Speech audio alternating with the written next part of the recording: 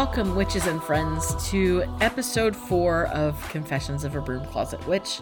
My name is Monica. Thank you so much for joining me. I thought that for this week, I would do something a little more personal. I've been doing the last 3 episodes were about a little bit about my personal life, but some more tips and tricks for other broom closet witches. And I think for this episode, I kind of want to talk about my personal spiritual journey. Now, witchcraft can be spiritual or it can be secular. It is not connected to religion per se. Now, there are some religions where witchcraft is essential, Wicca, so on and so forth. But for most people, you can separate the religion from the craft. And that's perfectly okay. It doesn't make you any less of a witch. It doesn't make you any less of a spiritual person if you are one. And it doesn't make you any less of a person if you're not spiritual. That's perfectly okay. Your personal preference. If you're not so much into the spiritual aspect and you don't want to listen to this episode, that is perfectly okay. I have no problem with that. If you're going to skip it, you're not going to offend me. You're not going to hurt my feelings. Different people want different things in their lives, and I respect those of you who do not want to talk about the spiritual, that's not necessarily your thing. Completely understandable. I am an inclusive person. I want this to be an inclusive podcast, and I promise I will get more into witchcraft in general, but I do want to talk about my personal journey as well, because that's the whole point of why I started this show. So, without further ado, I used to be Catholic. I made the conversion on August 1st of last year to become pagan. And that was my personal decision. I think that is the big thing about it. It was a decision that I made. My father is Catholic. His father was Catholic. That whole side of my family is Catholic. My mom's side is more Protestant and Baptist. And on that side, she has relatives she doesn't really talk to because they don't see things the way she does. They're not as tolerant. I do have a cousin on that side of the family who's basically been, I don't know, she's the black sheep of the family because she is lesbian and she has a female significant other. So she has basically been removed from that part of the family to an extent, kind of thing. I don't know how she's doing now. I haven't heard anything from her in a while. And usually those updates go back and forth between mom only because I was never really close to her. As far as I know through my dad's side of the family and my family in general, I am the only person who is LGBT. As I've said in a few episodes before, I am bisexual and I am a female presenting gender fluid person. I do not change my pronouns. My pronouns are she, her, because it's just kind of easier for me. I've never changed my name or thought of changing my name. I don't think that's really a necessary thing. I am comfortable with my name to an extent. It is the name given to me by the woman who birthed me, which that's a whole complicated can of worms, but it is what it is. I've come to terms with my name being what it is. I was born into the Catholic faith, essentially. Like I said, my father was Catholic. For a while, he was studying to be a priest, and that was before I was even born. So, of course, had he continued down that path, I wouldn't exist, and this podcast wouldn't exist as well. But he made a change, and here I am. As part of all of that, I did go through the normal channels of raising a Catholic child. We did PRE, which is religious education. I don't know what the P stands for. I couldn't tell you, but it's basically Sunday school. And you are taught the different sacraments. You have your first confession, you have your first communion, and you eventually, when you get into what is equivalently 9th grade, you're basically 14, 15 years old. You go through confirmation, which is where you go in front of the church and say that you are going to be Catholic for all the days of your life, essentially. It is nerve-wracking and somewhat it makes you question a lot of things. It is definitely that kind of thing that makes you question a lot of things, especially if you are raised in a small southern town, because being Catholic is basically the equivalent of being green, being the color green, because most churches in the South are Protestant in nature, Baptist, Methodist, Southern Baptist, which is entirely different. It's a whole different thing, I promise you. It's weird. There's also United Methodists, Pentecostal. It gets into this wide split of varieties. And then, of course, there is usually at least one non-denominational church in your more moderate-sized towns. We have one of those. A former friend of mine actually went to church there, and the local Jewish kids actually went to church there as well because they didn't want to go to any of the Protestant churches. So, and I honestly can't blame them. The church that they all went to, it basically promoted itself as open for everybody. Casual service, serious faith kind of thing. You could wear jeans and a t-shirt and you were perfectly okay. Although I pretty much always wore jeans and a t-shirt to church. Even on Sundays, it was my nicest t-shirt, but it was still a t-shirt. And growing up, you were basically put in the sense of the good Christian/Catholic child. You were taught that certain things were sin, and if you didn't repent, you were going to hell, and things like that. They don't really get into teaching tolerance to homosexuals or anybody on the LGBT spectrum. Sometimes it's spectrum, sometimes it's not. And they never really did that, especially with the younger kids, because, oh my gosh, the poor children, they'll be corrupted. It was very much pearl clutching. And my mom was definitely not that kind of person. When I was 8 years old, she was friends with a plethora of people. Back then, it was only L and G, lesbian and gay. We hadn't really become aware of bisexuals and trans people. And at the time, trans was just listed as transsexual. Transgender wasn't fully acknowledged. And mostly you understood transsexual as being the drag queens. And if I'm offending anybody with the words that I'm saying, I apologize. And by all means, let me know. Send me questions, comments, or concerns on my Instagram or my Twitter. I am that nerdy by witch, just in case. I don't want to hurt anybody by anything that I'm saying. But basically, that's what it was back in the 90s and growing up in the 90s.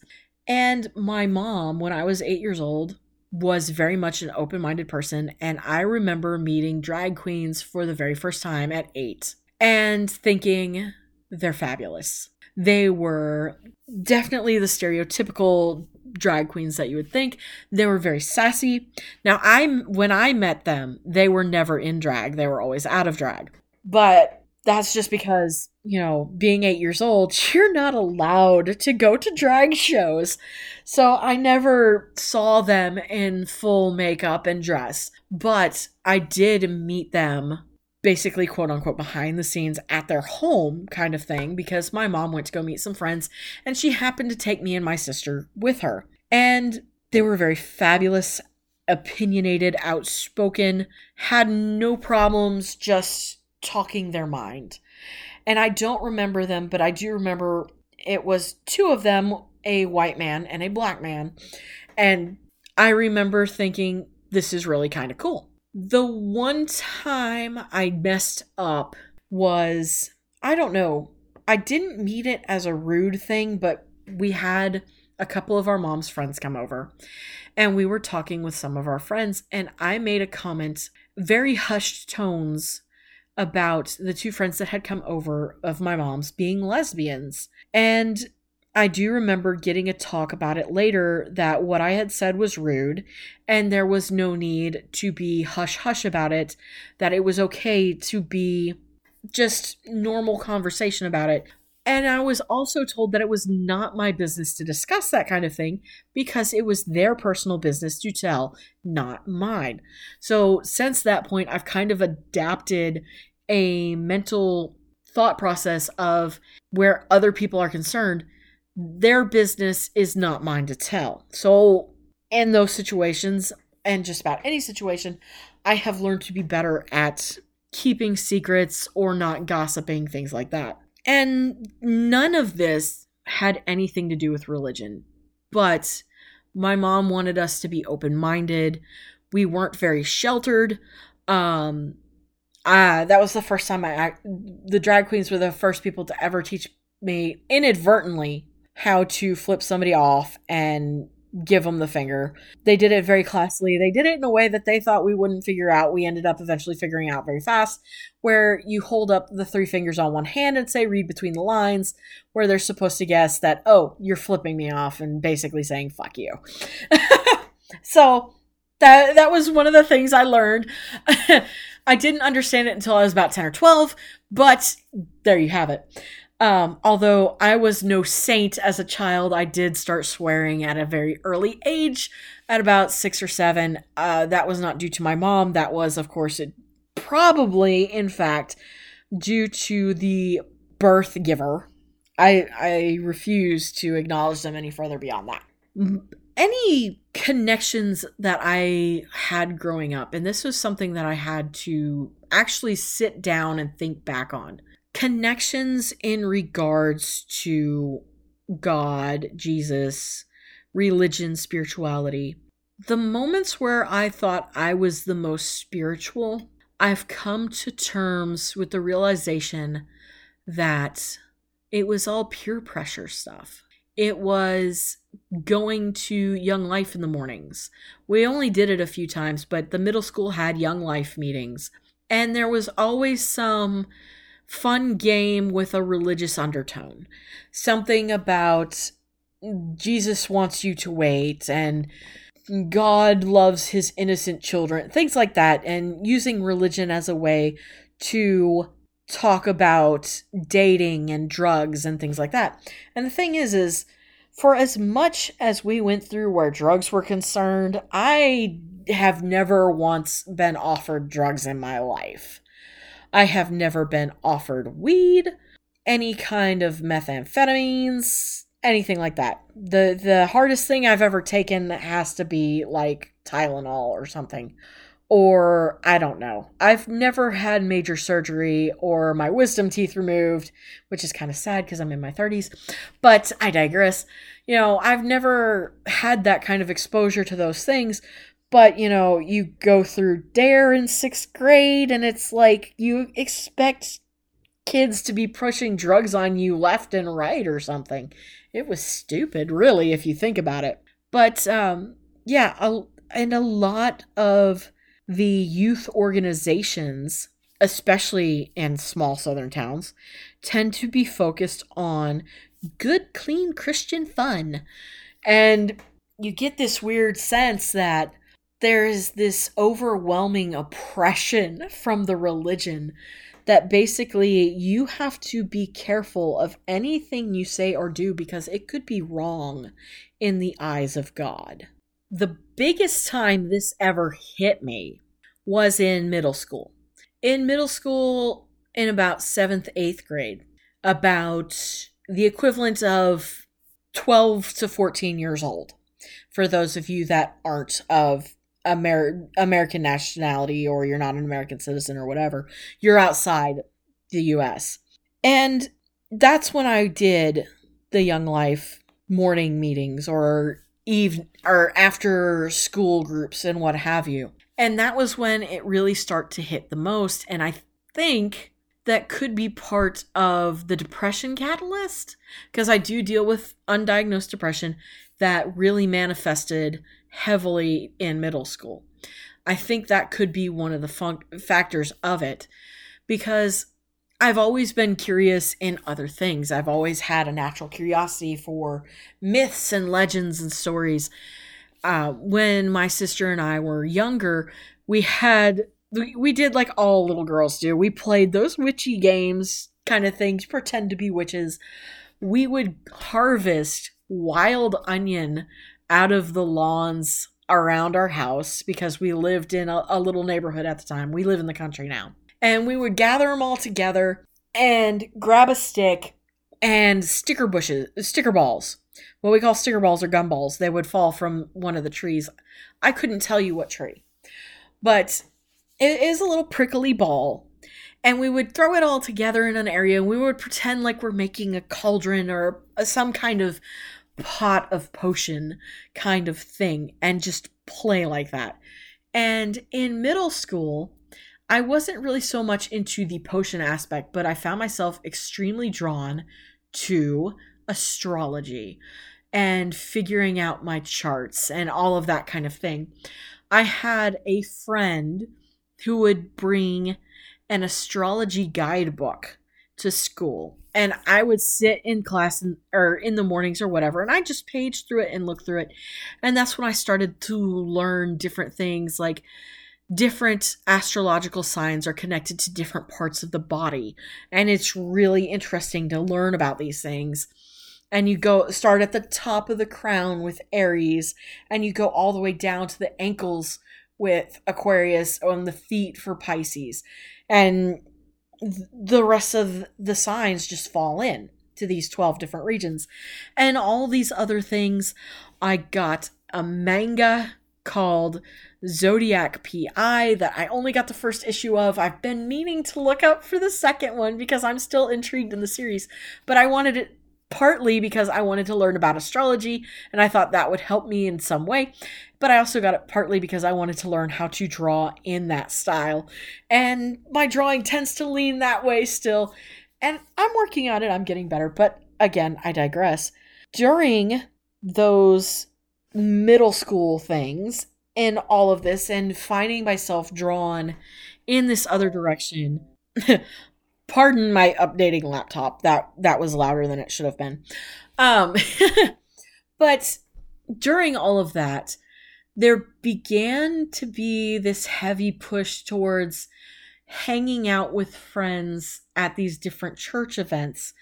I went on a hayride in high school that ended up being church-based. There was basically a lot of the things geared towards young people started to be heavily church-based. And while I was in middle school, we got a visit from this youth group from somewhere farther south, Mississippi, Alabama, Georgia, one of those states. And this guy that my sister and I used to know from swim team was a member of it. And they did all these sketches and stuff, kind of an assembly thing. And there was a lot of humor and stuff in it. And it was meant to be fun and engaging. And they said, if you enjoyed this, come to the high school at this time tonight, and we're going to do a whole thing like this. We're going to do a whole show for you. And so my sister, my friends, and I all talked about it, and we ended up deciding to go.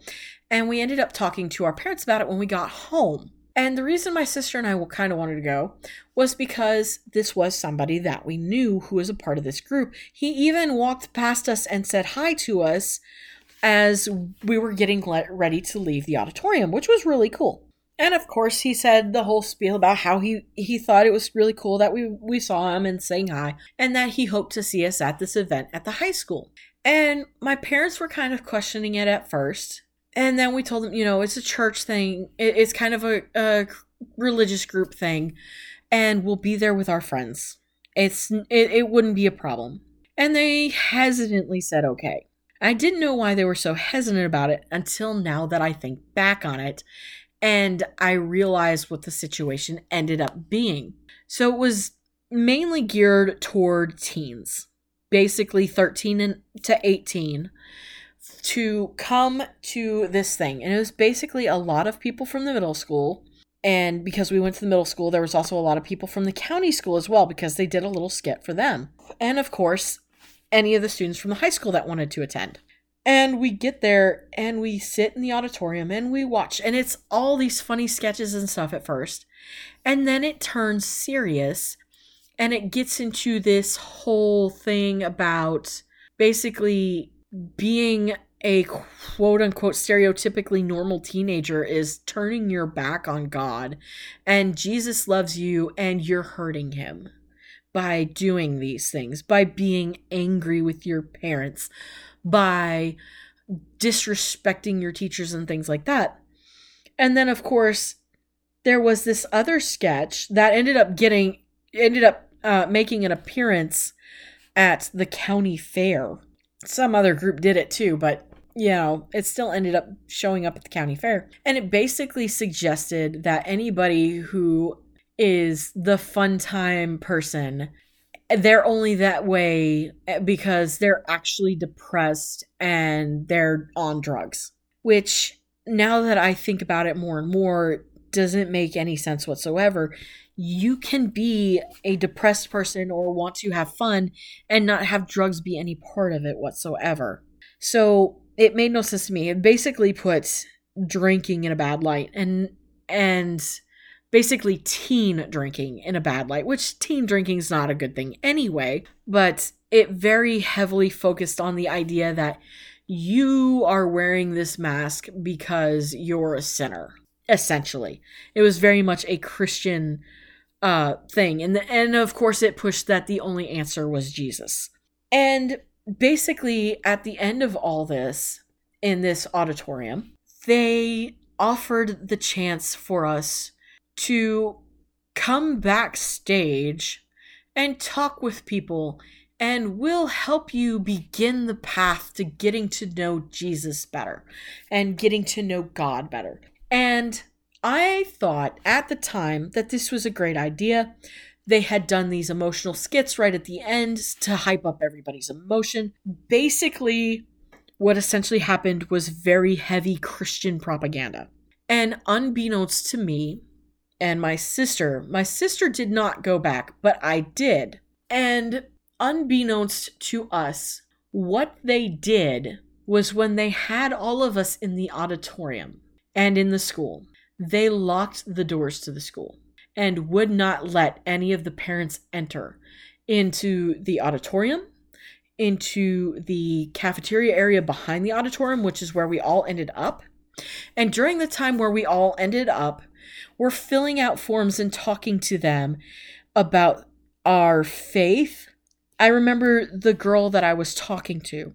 She handed me this really cool handmade bracelet that said faith on it. It was little blocks. And basically the whole point was to help you to remember to fully put yourself into the hands of God. Your whole life is give your life to God and Jesus and everything will fall in place kind of thing. And I thought it was cool. And she basically went over this form, getting my name and my information, asking me what my religion was. And when I told her that she was Catholic, she goes, huh. And turns out basically what they had wanted was to have these kids become born again Christians, where you go through another baptism and you become saved. And she's like, well, I know they don't really do being saved in the Catholic Church, so you probably have to get like a cleansing or something with holy water. Like, Catholic wasn't good enough. And of course, the entire time my dad is there just before the end of the show to pick us up, and they won't let him in the building because the doors are locked. Well, we're talking to the children. And I didn't realize it at the time, but it was a very oppressive situation, and it was very much a semi kind of hostage thing to basically force children to accept God. And it's mind-boggling. It really is mind-boggling when you think about it, because there are people who believe that Christians are oppressed, but yet they can get away with something like this, locking children in an auditorium and forcing them to give information that we have been trained by our parents not to give to strangers. Like, come on, what are you thinking? This is not kosher by any means. This is not a good thing. So I've always had problems with that aspect of Christianity. And of course, I've talked about this earlier, the kind of things that occurred during my confirmation class, where the teacher essentially told us anyone who is not accepted Jesus as Lord and Savior is basically going to hell. So that never sat well with me either, because there's all these different religions and faiths, and there, at the time I didn't know, but there are still people who follow the older religions and faiths, the polytheistic religions and so on and so forth, paganism, of course, that it never made any sense to me. And then, of course, I have been saying that phrase a lot. The big kicker of growing up Catholic is the level of guilt. We are taught that thinking is as bad as doing, and you have to confess even your thoughts to the priest. And my big kicker on that was, if I can pray to God directly, why can't God forgive me directly? Why do I have to go through a priest? That one never sat well. And thinking something to me never really registered fully as equivalent to doing. But in the Catholic faith, it is true. Thinking about suicide is as bad as committing the act itself. And therefore, unless you repent and go through a priest and confess and do penance, you are guilty of suicide, essentially. And that is a crime that you can be sent to hell for, because it is a sin against the body that God gave you. There is so much guilt laid into doing things, anything, especially the things that are essentially just basic human nature, animal kind of nature. You know, having sex is seen as sinful. And some Christian churches will preach that going more than just holding hands with a boyfriend is sinful. Or whatever you're saying. Having a significant other that is not your opposite gender is sinful. So on and so forth. You cannot just comfortably be. And in all of that, I've always felt like in any attempt that I've prayed, I'd always felt that God wasn't listening and didn't care, or he had bigger things to worry about than me.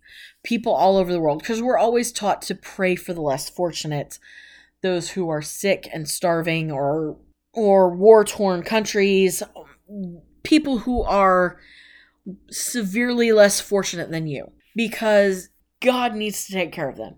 But then you're taught, ask and you shall receive. And it's just basically like, okay, what's the plan here? Do we ask God for the things we want, or do we pray for those less fortunate and help those less fortunate? Because there's huge guilt laden with not doing for the less fortunate, even if you're not able to in the position you're in. So just a whole bunch of guilt attached, not just to the Christian religion, but to the Catholic religion as well. And I could never really connect on my own to that faith. I always found it very, very hard to do. And I went into a lot of questions about it over the last couple of years. And I've always had the thought process and the feeling that, there's all these religions, they can't all be wrong. There's a possibility they could all be right. We don't know. No one's come back to tell us. So I and my sister, who she calls herself agnostic, and that's perfectly fine. And if you don't know what agnostic means, it basically means that you believe there's a higher power, you're just not sure what it is.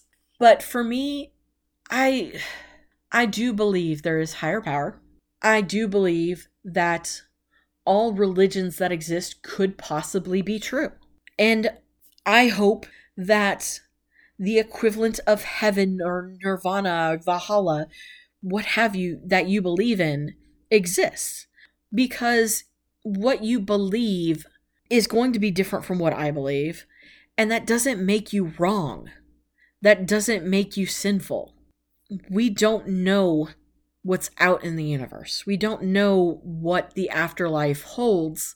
So why call one or the other a sin? Why have this belief so strongly, so staunchly that everybody else is wrong but you? It doesn't make sense to me.